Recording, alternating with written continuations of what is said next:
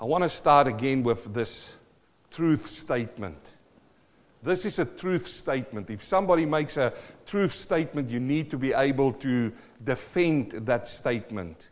And we see right through the Bible, and we're going to see as we continue on in the book of Revelation, how Jesus proves that truth statement. Now, let me just say to you, He's not trying to prove that He is God.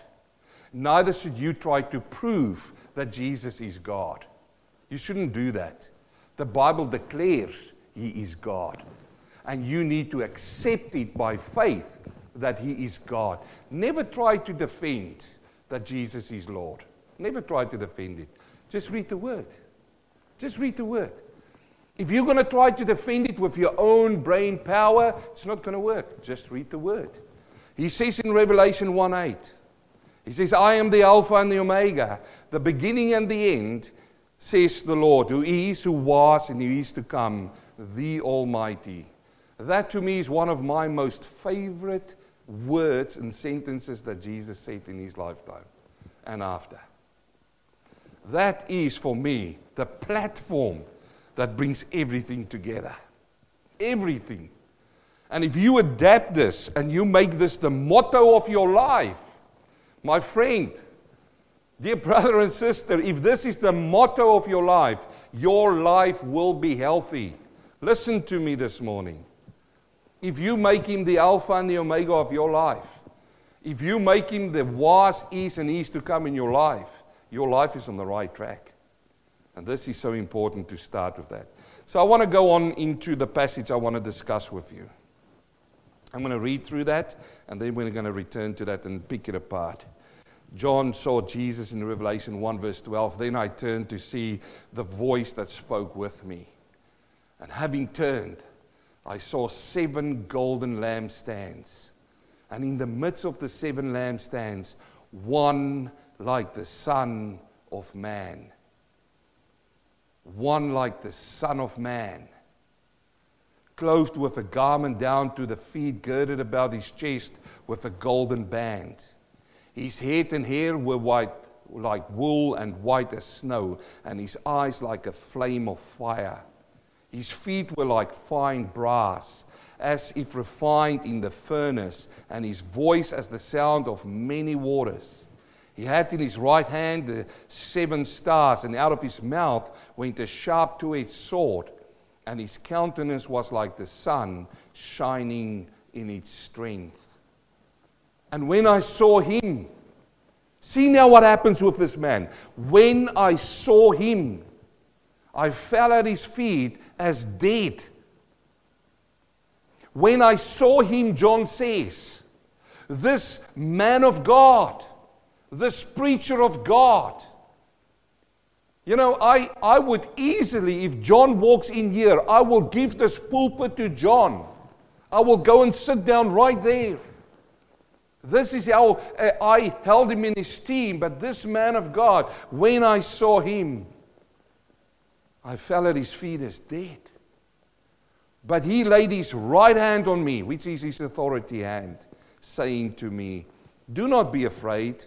I'm the first and the last. I am he who lives and was dead, and behold, I'm alive forevermore. Amen. Praise the Lord. And I have the keys of Hades and of death. What a powerful passage. Do you find it powerful as well? Powerful. Such a powerful passage. I want to talk to you 2 things. His appearance, I'm going to talk about that. And next week I'm going to look at his second truth statement like what he said. I have the keys of Hades and death. What does that mean? I will address that next week. But today I want to look at his appearance. You see, John explains to us how Jesus looked when he saw him.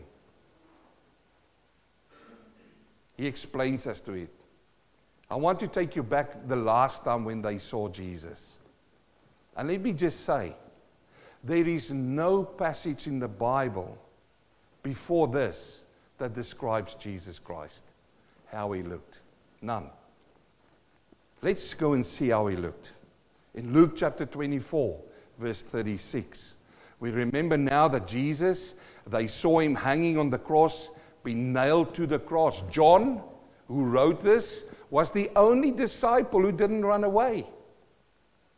He was at the cross. He was standing next to the cross, and he saw how they nailed him to the cross. He saw how he was hanging there naked. And how the blood came out of him, how his face was beaten, his beard was pulled out. There's a crown of thorns on his head, there's blood dripping all over him. He was there when they put the spear in his side and he could see water and blood coming out. He could see the holes on the cross where they nailed him to the cross. That is a vivid image. Let me tell you, if you see something like that, that picture will never disappear from your brain. It will be stuck there forever. That is something that you can't unsee. Are you with me now? So how sad it is to see his master hanging there. And then in the final moments, Jesus looking down at his mother, and he looked at John standing there. He says to her, behold your son. And he says to John, behold your mother. Meaning that John is now going to look after his mother like the oldest son used to do. So John saw him like that. And then they took him off. They buried him in a cave. And now the disciples is all together afterwards. And this happens. Now they said these things. Jesus stood in the midst of them and said to them, peace to you. But they were terrified and they were frightened and supposed they had seen a spirit. They thought, this is a spirit. They were frightened about it. And he said to them, why are you troubled? And why do doubts arise in your hearts? Behold my hands, and behold my feet, that it is I myself. Handle me, and see, for a spirit does not have flesh and bones, as you see I have. Now there's an important lesson here for you. If you ask the question, how is our bodies going to be after we die? Jesus gives us a taste here of how we're going to be in our heavenly body. It's not going to be just spirits floating around. No, he says, come and touch me. Come, put your hands on me. And then there's an amazing thing that happens as well. He said to them in verse 41, but while they still did not believe for joy and marveled, he said to them, have you any food here? So what do we learn about our bodies that we're going to put on after this body? We're going to eat. It's going to be fed. It's amazing. That's a different message, but I'll preach it to you. I'll show it to you in the Bible. It talks about fruits in heaven. So they gave him a piece of broiled fish and some honeycomb, and he took it and he ate it in their presence. So John saw him hanging on the cross. Now he saw him walking amongst them, and he could walk over to him and actually give him a hug in his resurrected body. He could actually see the scars. And then they saw him again.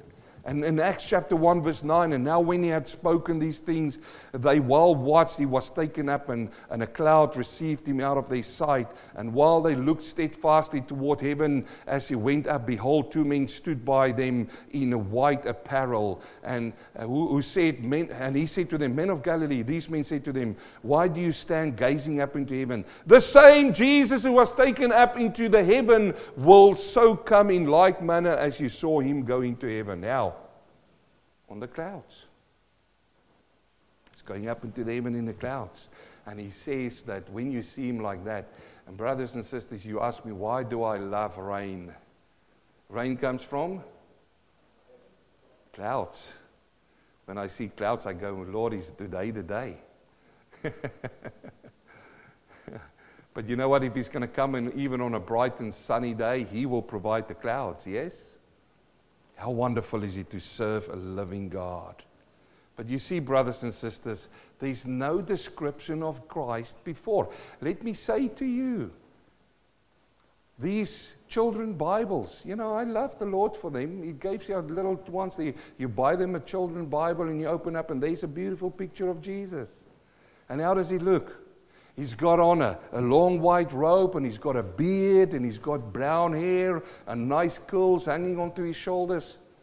Where do they get that? Where do they get that? Is there somebody who can give me some evidence of a photo or something they took back then from Jesus, that he looked like that? That he had a beard so long, that he had hair so long?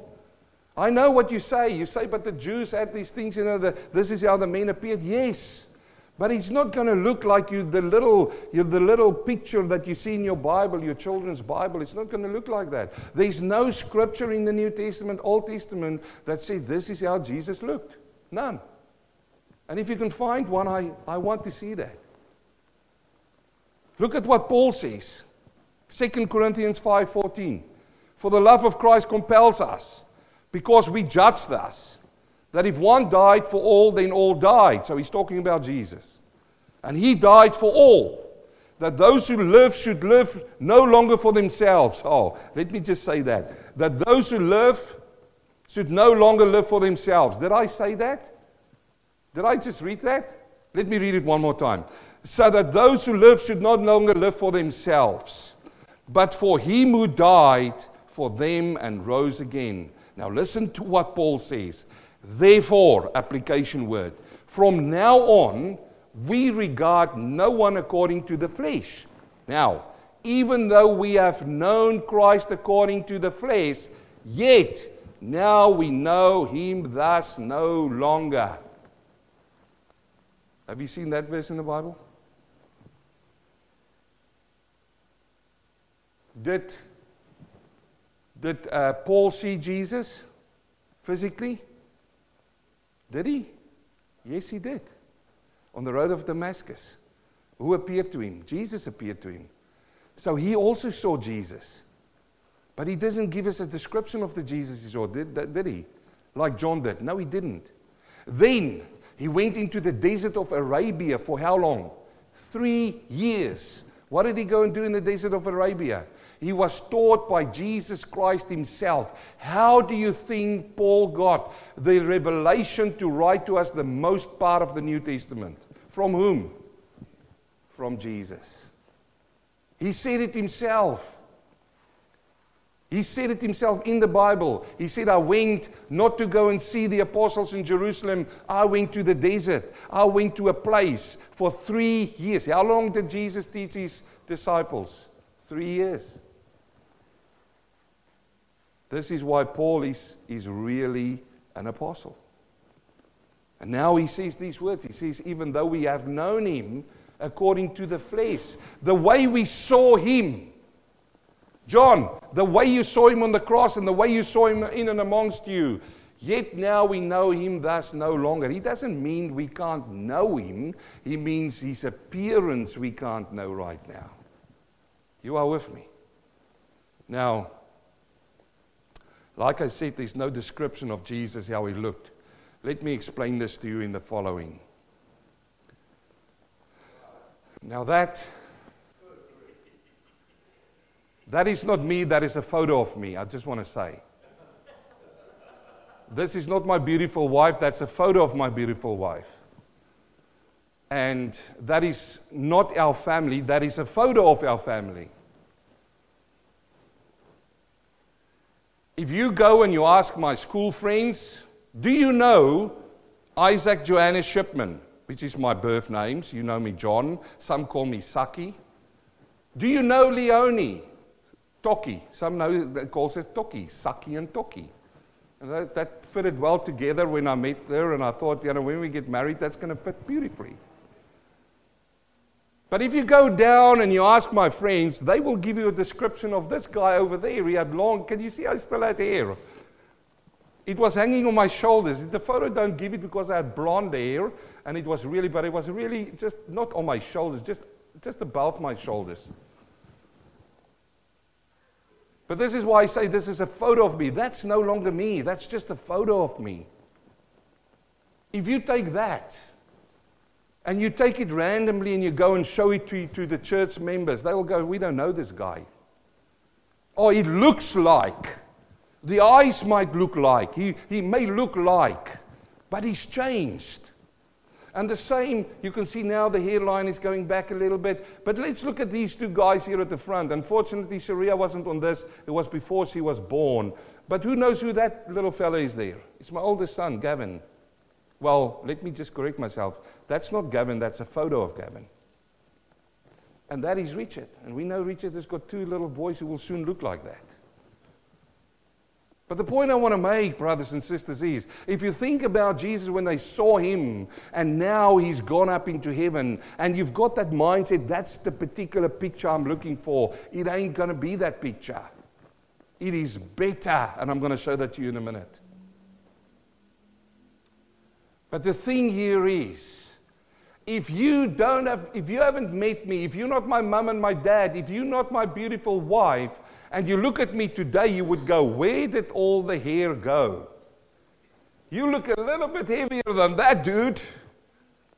But if you ask my wife, she would know me, and she would tell you, that is only a photo of me, it's not me.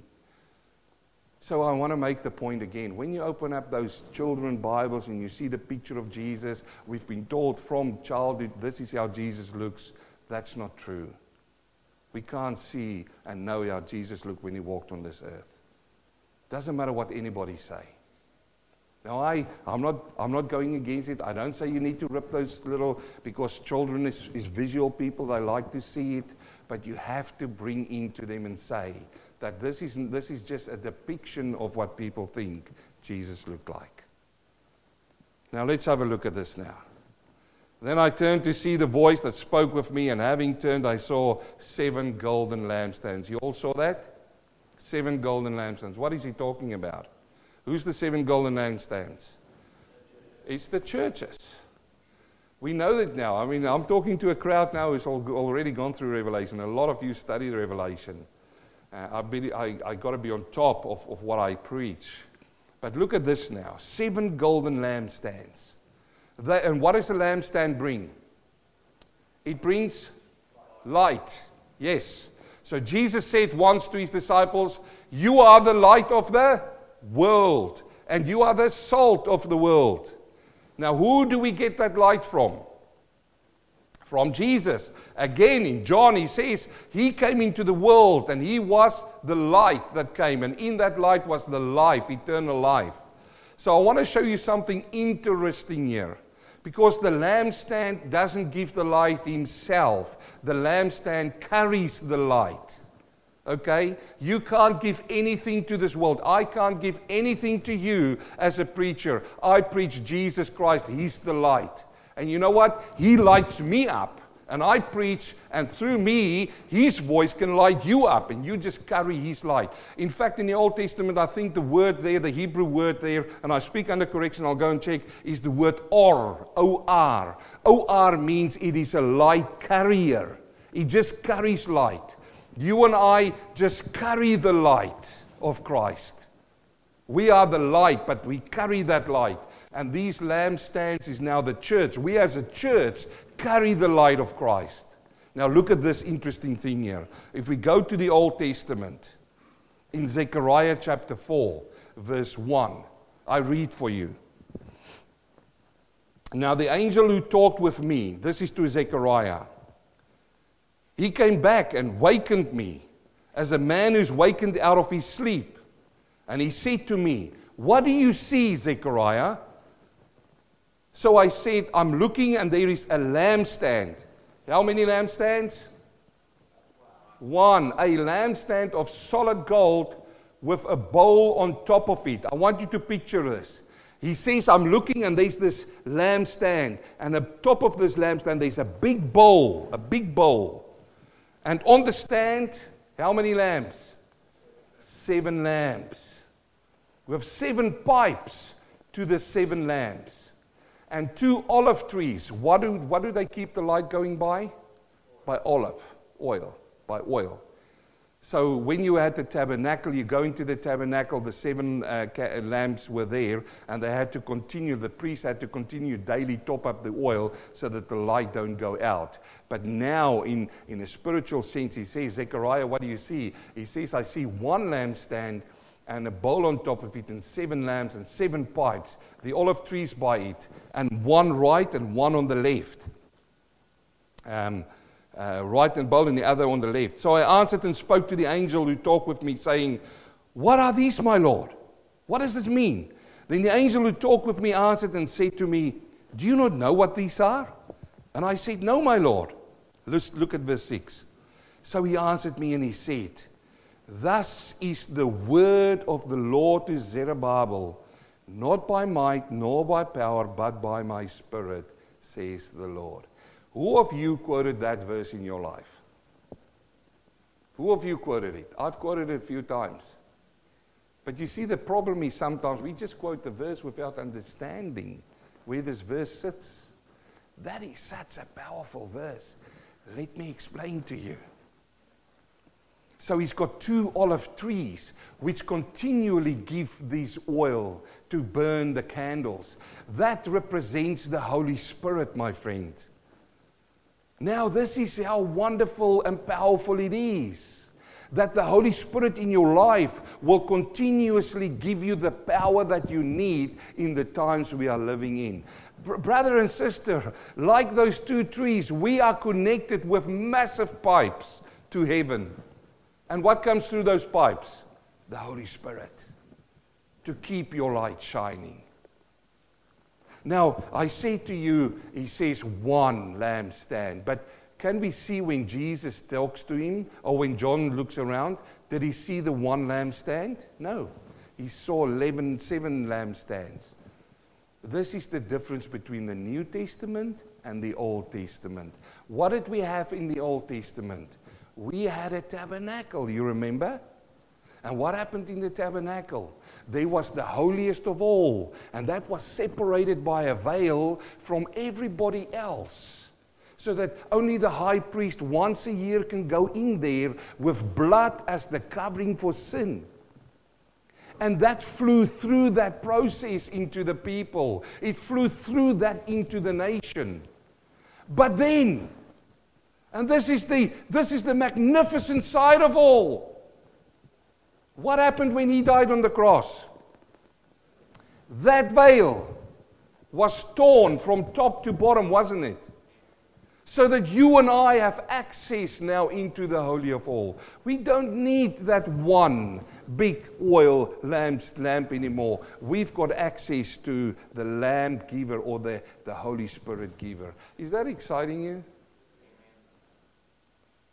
You should see the difference. This is the shadow, that's the substance. Now let me continue on. Now, he says there in verse 13, and in the midst of them I saw one like the Son of Man. And then he gives him an explanation of how it looks. Now the Bible says that the testimony will stand on the witness of 2 or 3 witnesses, isn't it? The Bible says that. So we need to go and find and see if John was just, what was John on? What happened with this man? He gave us this vision about Christ. Has that happened before? And the answer is yes. Look at Daniel chapter 7, 13. Daniel now. I was watching in the night visions, and behold, one like the Son of Man. Look at this. Son of Man, Son of Man. Daniel saw the same. Coming with what? With clouds from heaven. He came to the Ancient of Days, and they brought him near. And then to him was given dominion and glory as a kingdom, that all people, nations, and languages should serve him. And dominion is everlasting dominion, which shall not pass away. Now, this refers to the second coming of Christ, when he comes to set up his 1,000-year reign. So he saw the Son of Man. And what is it? It says that his hair were like white as wool. Daniel chapter 10 verse 5, I lifted my eyes and looked, and behold, a certain man clothed in linen. Another passage, his waist was girded with gold of Upas, his body was like beryl, his face like appearance of lightning, his eyes like torches of fire, his arms and feet like burnished bronze and color, and his sound of his word like the voice of a multitude. And I, Daniel, alone saw the vision, for the men who were with me did not see the vision, but a great terror fell upon them, so that they fled and hid themselves. I can do now a passage correlation here to Revelation, which is going to happen when the trumpets is going to sound, that man is going to hide in the mountains from the terrible power of God. This is coming. So we will see the Son of Man, but the people will see a terrible thing and run and hide themselves. Therefore I was left alone when I saw this great vision, and no strength remained in me, for my vigor was turned into frailty. What happened to John? He fell as dead before him, you remember? What happened to Daniel? He said, there's no strength in me. What happened to Isaiah? In Isaiah chapter 6. Immediately he started saying, whoa, I'm living amongst the people with sinful lips. You see, this is so powerful and we need to understand this. The garment that he's wearing is the garment of a priest king. The priest king. He's the first one who held that office. The first one who could be a priest and a king. So we all know what happened to King Saul. King Saul was going into battle, and for the kings of the Old Testament, it was told to them, if you go into battle, you cannot do the work of a priest. A priest had to come and they had to sacrifice an animal before they go into war. They had to sacrifice it to God. So the king would have had to wait for the priest to come to do that. But on this particular case, what did King Saul do? He became so irritated because he couldn't see the priest coming. And what happened? He did the sacrifice himself. And that day, the kingdom was taken away from him. The only one who could do that is Jesus Christ. And who will also become priests and kings? Who? Us. But we will follow Christ. His head will weigh like wool. I can refer you to Isaiah chapter 1 verse 18, which says that our sins were like scarlet and red like crimson, but he will wash it white than snow. Let me just say that these colors here, this brass here is a color of judgment. So I want to just quickly talk to you in the next 10 minutes about his eyes, his mouth, and his voice. Because this is something we need to understand. He says that his eyes were like a flame of fire. I want to show to you something here, and you need to understand it in this way. Because people they can't understand and grip this. If you die today, and you open up your eyes in eternity, you will be looking into these eyes. And I'm going to show it to you. What is fire representing in the Bible? Judgment and refining. Judgment and a refiner's fire. Judgment will judge the sins you do. The refiner, what will it do? It will burn and heat it up like gold, like silver, and all the infirmities, the dross will go to the top, and you scoop it off until you get the fine product. So a fire do two things. It refines you and it judges against sin. Remember this. When you die, you will have to stand before Jesus Christ. It's called the Bema seat of Christ, not the white throne. The Bema seat of Christ is where you as a child of God will be judged. Not for your sin anymore, because your sin has been taken care of at the cross. Your sin will not count against you anymore. Now, if you continue to sin as a child of God, you will still go to the Bema seat of Christ, but whatever you did will be burned. You say, wow, that sounds crazy, preacher. Let me show it to you. It says that he's standing in the midst of these candlesticks. So in other words, he's looking at everything the church is doing. And who is in the churches? Is it the building? Who's in the churches? Who's the church? It's us. So in other words, if he stands in the middle of the churches and he looks at what the church is doing with his fiery eyes, he's looking at us, at you and me. Look at 1 Corinthians chapter 3, verse 11. And this is connecting to that eyes. Look, it says in verse 11, for no other foundation can be laid than that which is laid, which is Jesus Christ. We know he's the foundation of the church. Now, if anyone builds on this foundation with gold, silver, precious stones, wood, hay, and straw, he uses these things specifically. Verse 13, each one, everybody say each one. Each one's work, everybody say work.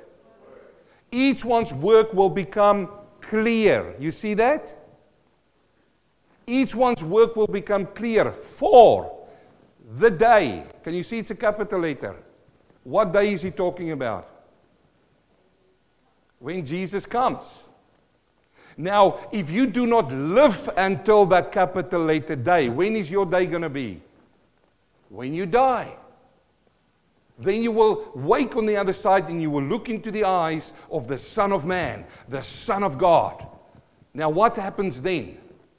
Remember what the eyes do. Two things. It refines and it judges.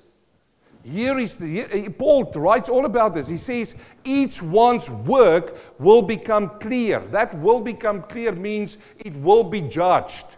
It will come before him. For the day will declare it. Because it will be revealed by fire. Now, do you think that when you get into heaven, that Jesus is going to have a small little bonfire going on there, and he's going to say, come and sit next to the fire so that I can see your work? Do you think it's going to be a little bonfire? Where's the fire coming from? His eyes! Everything you do right now, young man, young woman, mom and dad, brother and sister, everything you say now, everything you think now will come before him. As somebody who's not saved, when you come, you won't appear before the bema seat of Christ if you're not saved. You will wait there until the white throne judgment happens. But now as a child of God, now that you say you are saved and the Lord saved you, you've got work to do. You can't just sit back and say, I'm a Christian now. I'll go to church on Sundays. I'll wait until this preacher of man, he can preach with fire. I like that man. No, that's going to last you nothing. That's wood, stay, and stubbles.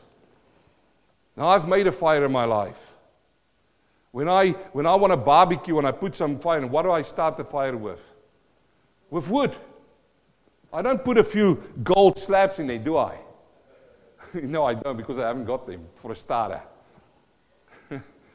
But I don't start a fire with gold and silver, do I? No, I've done that. So I put in a few wood and everything, and they start the fire, but they burn and they become ash.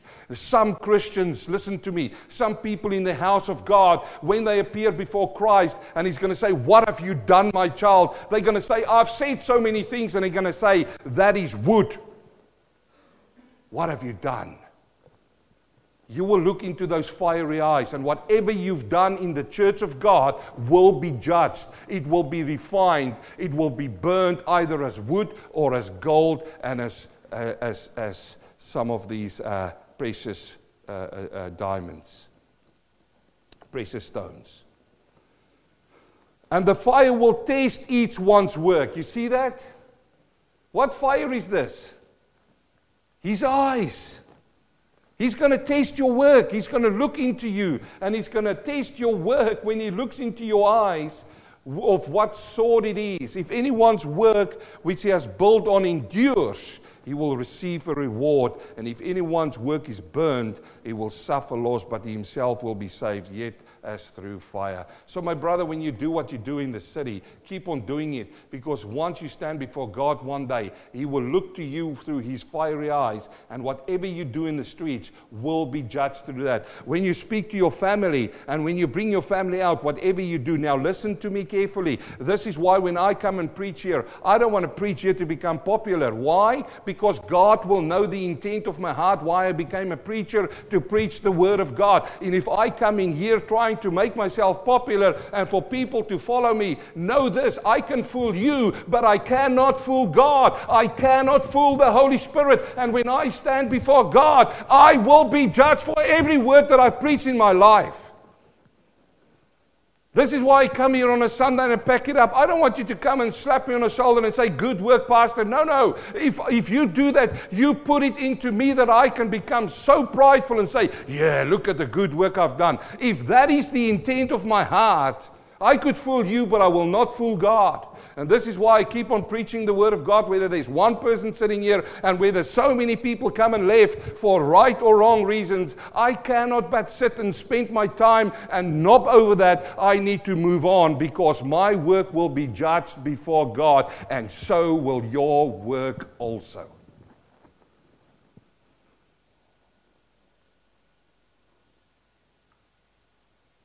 This is serious to me.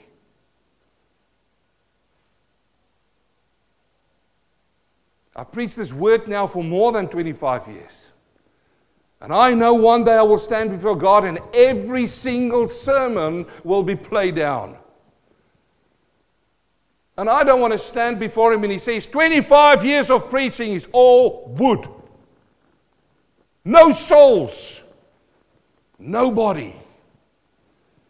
This is important for me. It should be important for you as well. Can you see how powerful is revelation? You just want to get into the churches. There's a lot before we get to the churches. Let me move on to this voice, and I'll quickly through this one. You see, the voice is source as many waters.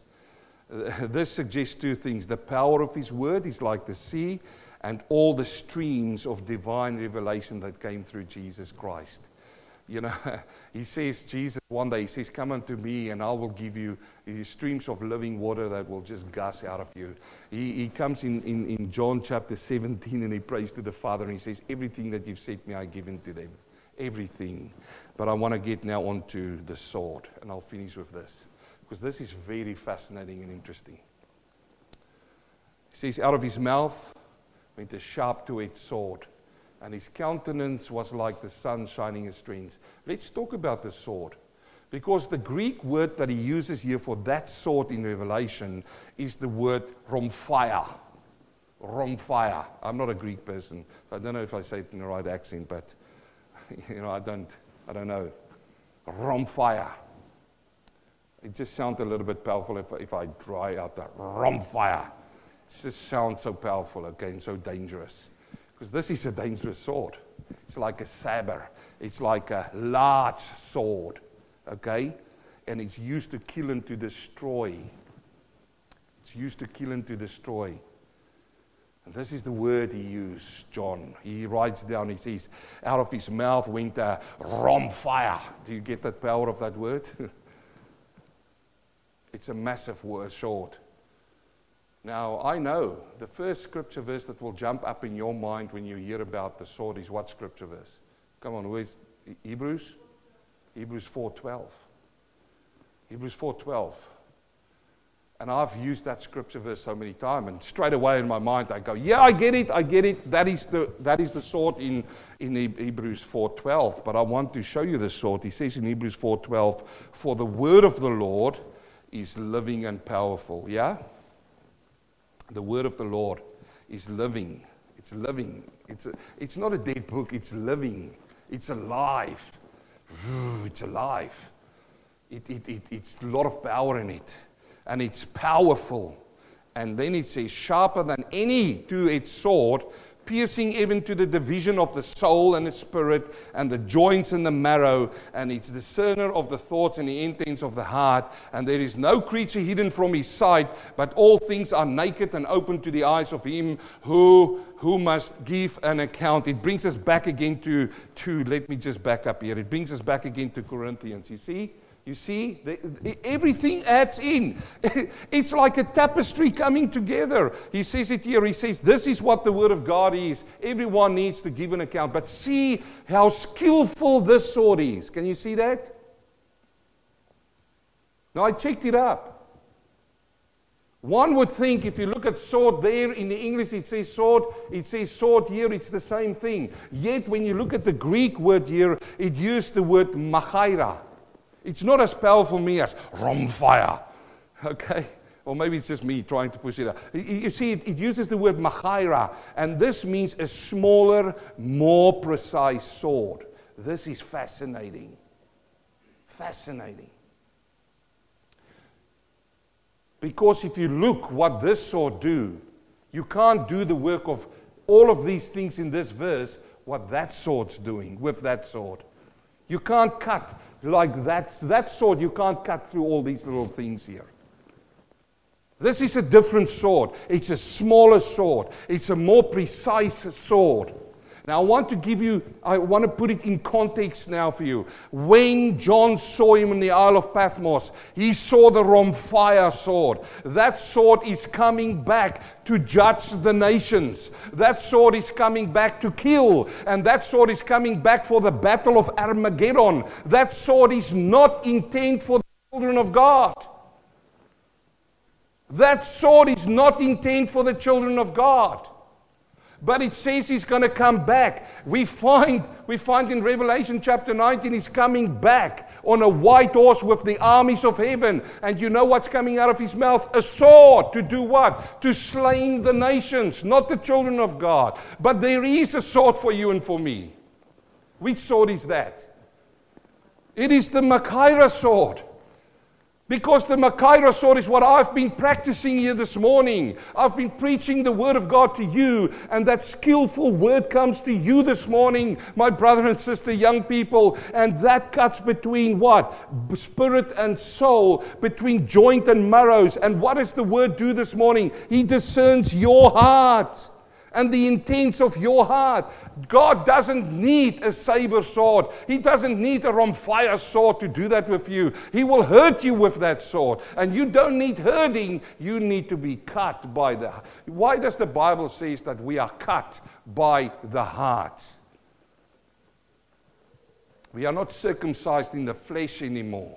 We are circumcised in the heart. What sword do you think He will use to circumcise you in the heart? Circumcision back in the day, they didn't come in and bring those little boys in there and they come with these soldiers and they pull out that massive sword and say, okay, now we're going to circumcise the boy. It could be a dangerous disaster for that little boy. Oh, the Word of God is so powerful. I love it. And I pray that God is strengthening that He comes to you as a surgeon. And He comes with that sword and He cuts exactly in your life what He needs to cut. That is why some people will sit here today and they go, I don't get it. Some people will sit here and say, wow, preacher, you spoke, the Holy Spirit spoke to me and He convicted me of something and He cut something off. And I will turn to the next person and I say, what did the word mean to you? And he will say, wow, it means this to me. It will be totally different from the previous. Here's my wife, and I can call her now as a witness here. In New Zealand, we had Bible studies, and I would do a Bible study, and I would use that sword, the Machaira sword, because I will preach the Word of God. And I will go afterwards, and I will ask each one going through. I don't know if you guys were, Paul, in some of those Bible studies, but I will go around and say, okay, what did the word mean to you? And my wife can carry me out here. We hear the feedback after one Bible study, and none of them is the same. Why? Because God used His skillful sword on you. Don't mix the two. Be terrified for that sword. But we don't have to. Why? Because we are saved by the blood of the Lamb.